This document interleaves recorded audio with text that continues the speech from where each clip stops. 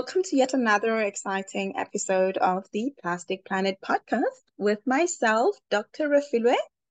Today's episode is a bit different. We have a journalist in the house. I'm quite excited for this one. There's just so much to talk about, and because of that and that reason only, we have decided to have a two-part episode. So this week, essentially, you'll have, the first part of the talk of the discussion, and we'll have a continuation, next week, which will be then part two of our discussion here. So I'm so excited for this one. I really just am looking forward to what is it that we're going to delve into. We have a Dr. Henry Count today. He is from the University of eSwatini. And I think for me, with a journalist or journalism background, I was so interested in what really, just influenced Dr. Count to come and, be or to talk about the environment or to just really publish in that space, because I looked at his publication index and it is so impressive. And also, the type of publications that he just really goes for. It's also something that is not very popular in the journalist or journalism fields, if you will. So I'm looking forward to the conversation we're about to have, and I hope you enjoy. Thank you, Rafil. My name is Henry Count Evans. I teach journalism. I regard myself as a journalist who happens to teach imaging reporters. And I teach at the University of eSwatini in the Kingdom of eSwatini, formerly Swaziland. And my research interests are around three key focus areas, all related to aspects of communication. But firstly and primarily, it's climate change and environmental communication. That's where most of my work and publications are. I've moved, of course, broadly now to look at critical digital and social media studies.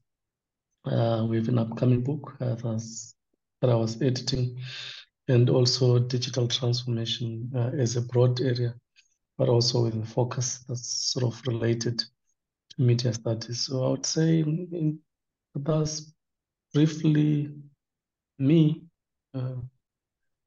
slowly losing hope in humanity and our capacity to address the crisis.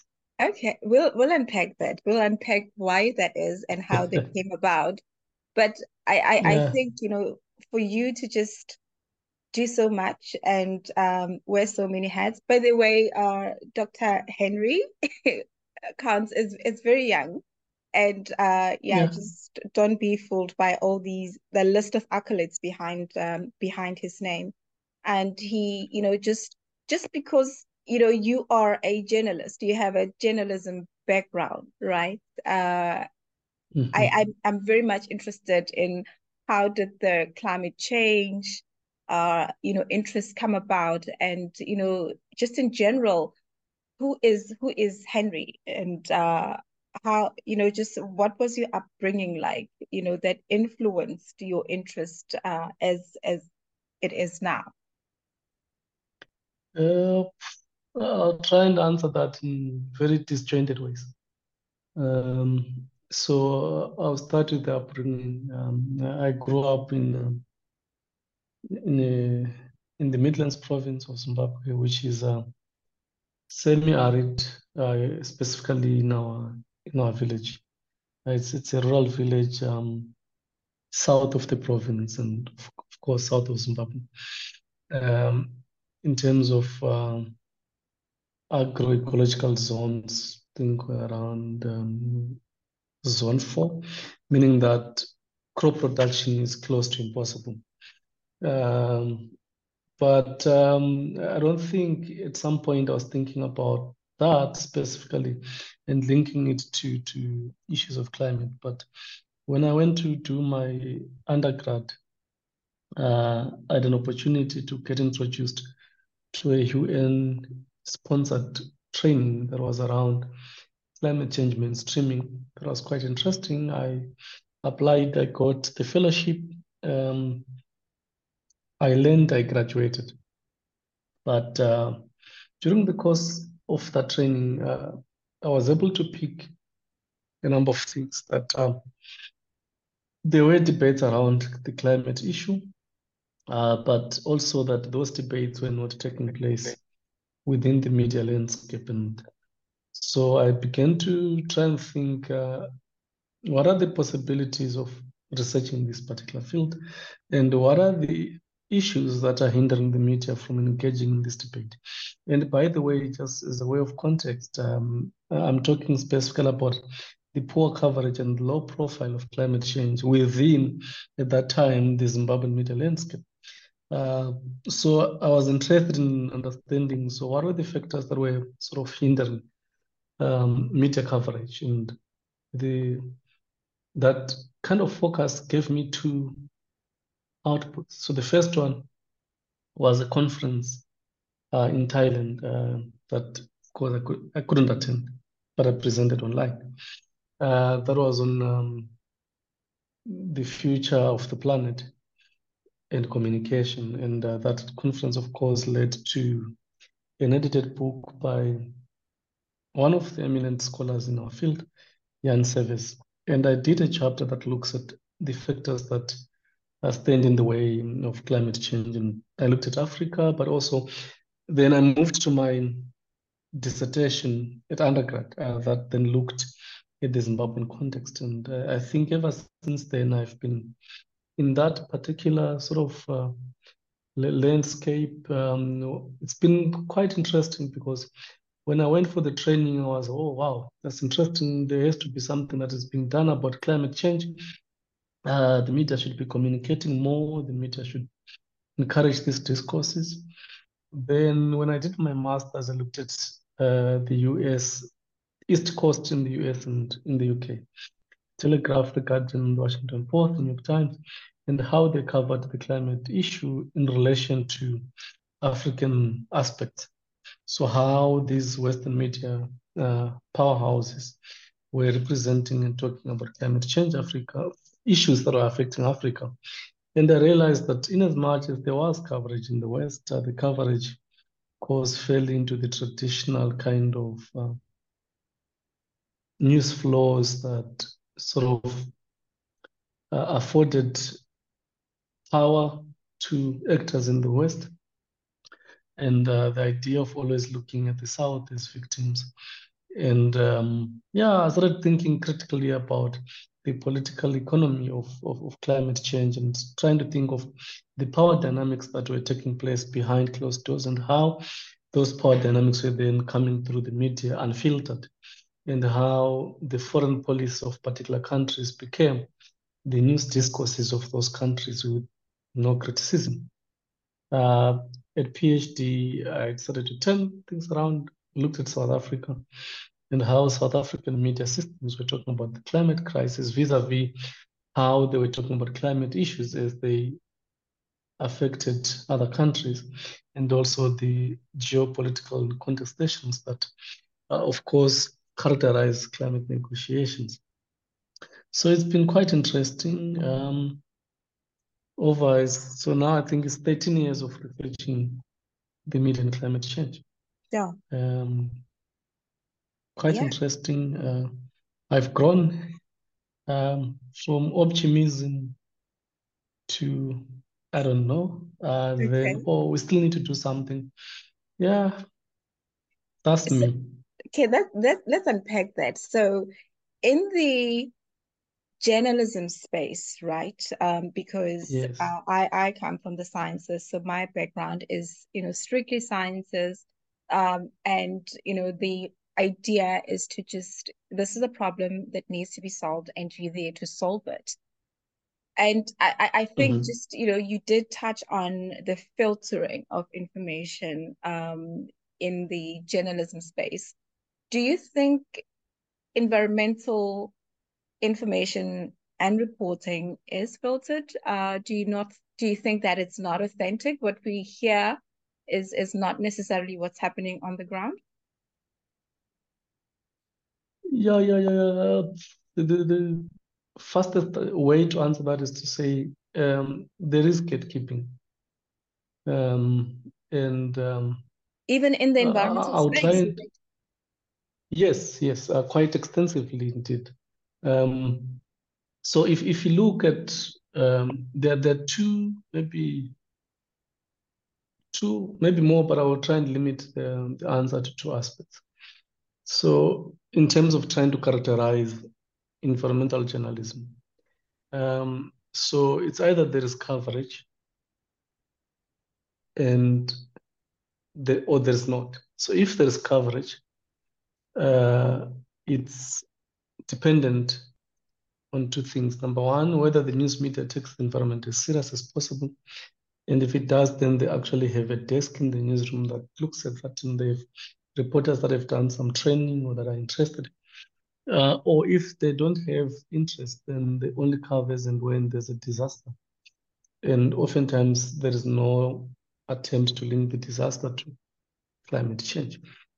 Then in instances where there is interest in the climate issue, and the editors, they are sort of actively involved, there is extensive gatekeeping that happens at, I would say, maybe 3, 4 levels. The first one is on the choice of issues to cover. Yeah. And that choice is determined by editorial policies, which are themselves influenced by ownership and control patterns of that particular media institution. I'll give a very sort of close example, but without mentioning names. In South Africa, we have a news media house that, if you are to analyze its coverage of anything, it's very much neoliberal, it's capitalistic. So if you go down to analyze its coverage of climate change issues, it doesn't promote any view that talks against capital.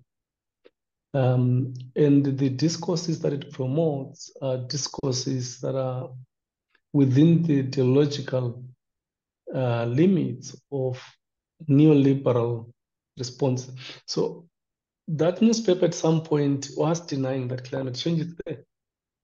So if you look at their coverage from 2009, Mhm. they simply say science is not there. So they are sort of your conservative Republican sort of aligned.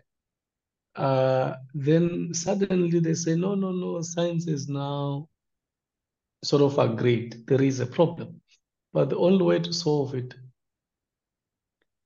is by introducing systems that are going to make sure that we continue with business as usual. We just eliminate coal and we bring solar or wind. We need more electricity after all. Then there's another newspaper, um, my favorite, Okay. uh, that is pro-environment and that is fought. Because it's my favorite, I'll name it. It's the Melon Garden. That have fought extensively what I think in South Africa is properly called the minerals energy complex. So they do sort of filter the selection, so they don't promote events that sort of promote these companies. Second level is the language level. The language that they use, the choice of words, sort of becomes critical of the coal sector, the mining sector, and their stance becomes pro-poor. So yeah, there is a lot of, I would say, maybe in fairness, journalism is not value free. It is always influenced by vested interest. And these interests are to be found in ownership, that to be found in advertising. And obviously, you need advertising to survive if you're a media house. And you Yeah, wouldn't slander some companies that bring you money. sure. That's what, yeah. I think as you say this, I can't help but wonder, is this a global issue, or is it a global South challenge? Because you did mention that, predominantly in South Africa, that is what we are just being told. And I think later on, I'd just like to speak to you more about what we see on the ground versus what is being reported in the media. Because I think you just, experienced in the last few weeks that, we started seeing flooding happening in South Africa. We started seeing, I mean, we've been seeing, the pictures upon pictures of plastic that is just mismanaged, and just that its end of life cycle is just really, just mismanaged, in for lack of a better word. But I think that we do need to really just look into that, to say, um how real is journalism, and how detached is it from reality. But I think for now, is it a global South challenge, or is it a worldwide challenge, do you think? So it's a universal journalism challenge. So it's much better in South Africa. If you were to analyze the Wall Street Journal, the Telegraph, you'll be shocked. So newspapers tend to sort of build their ideological walls very firmly, and they always want to support and sort of keep their bases intact. So if your base is the Republican base, the conservative base, you sort of want to write things that resonate with the ideological imaginations of that particular cluster. Same applies to people or newsrooms that are liberal. So you see a stark contrast between CNN and Fox News, Mhm. because they belong in two different worlds, and it's difficult to find common ground. That is a media challenge across the world.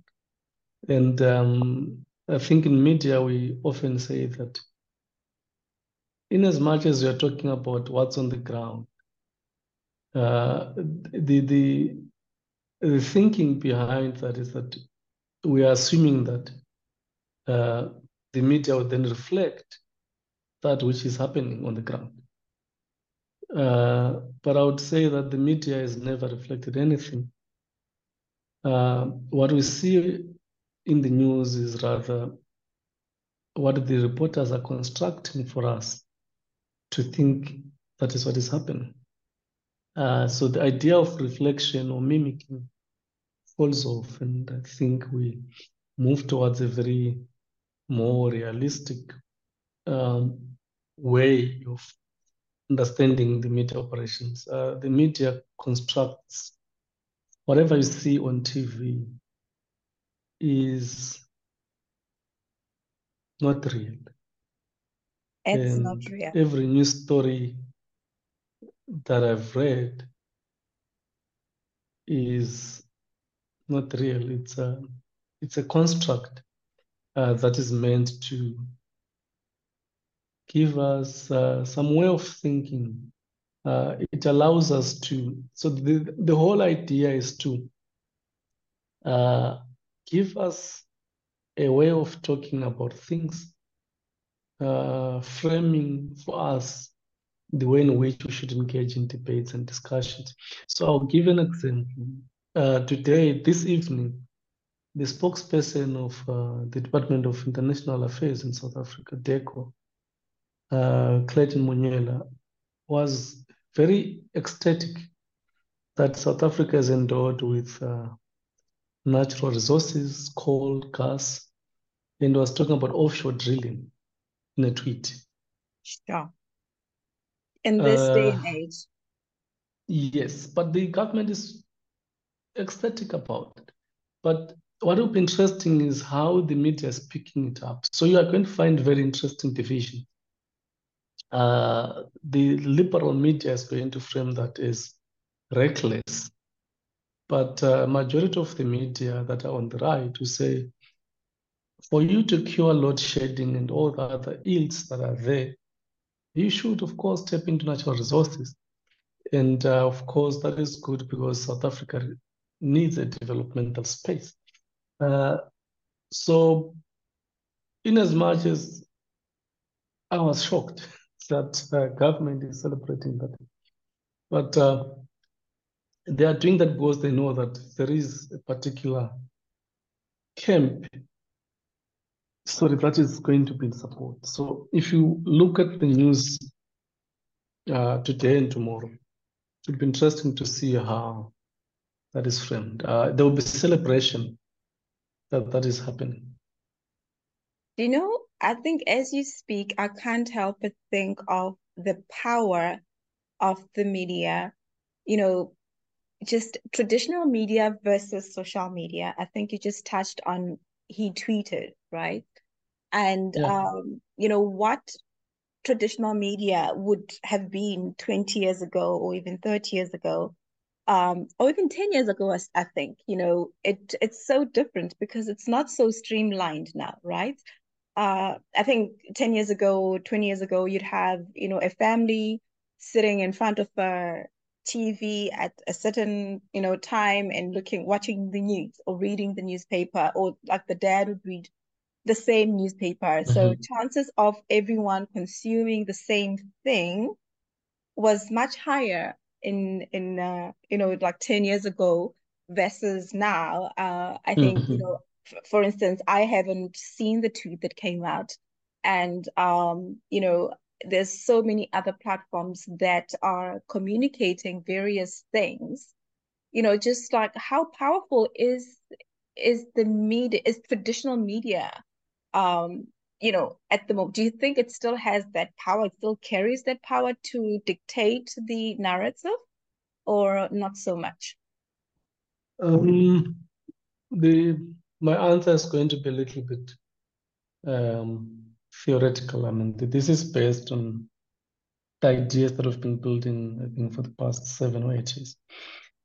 So the mainstream media, we should, of course, understand that they don't exist in the form of newspapers that are physical and TVs that are in front of us. They also exist on social media. And if you analyze, for example, the number of people that follow SABC, ETV, ENCA, and the key newspapers vis-a-vis the number of people that follow community newspapers, community TV, and also the power of individuals, you'd still find that the media still plays a key role on two fronts. The first one, they do drive opinion through selecting that which should be debated. So it is easier for a mainstream dominant newspaper to send out a tweet and have a particular base echo that, as opposed to someone like me sending a tweet with my 800 followers, no one cares. Uh, so there is what I would call a continuation of offline tendencies that is now arrived online. And the only exceptions that you have other individuals that are private people that have managed to also enter the space and become opinion leaders, but they extensively reference uh, the media. So they all get their credibility by referencing or giving comment aspects that have been reported in the media. So there is a massive continuity. If you look at the BBC offline and online, there's still a massive supplier of public opinion. Social media has democratizes how we engage, but it gives extensive centralization of power into the hands of those that have a huge following. And that is very dangerous for democracy anyway, but we have seen that happen. This massive, extensive continuity of offline tendencies is now dominant. So a basic analysis of impression counts, followers and stuff, we find that the dominant media offline are still dominant online. They are still able to contribute towards debate and, of course, in a very serious way, shape public perceptions. So I'm afraid that is the scenario, and Yeah, social media has not democratized communications as we hoped.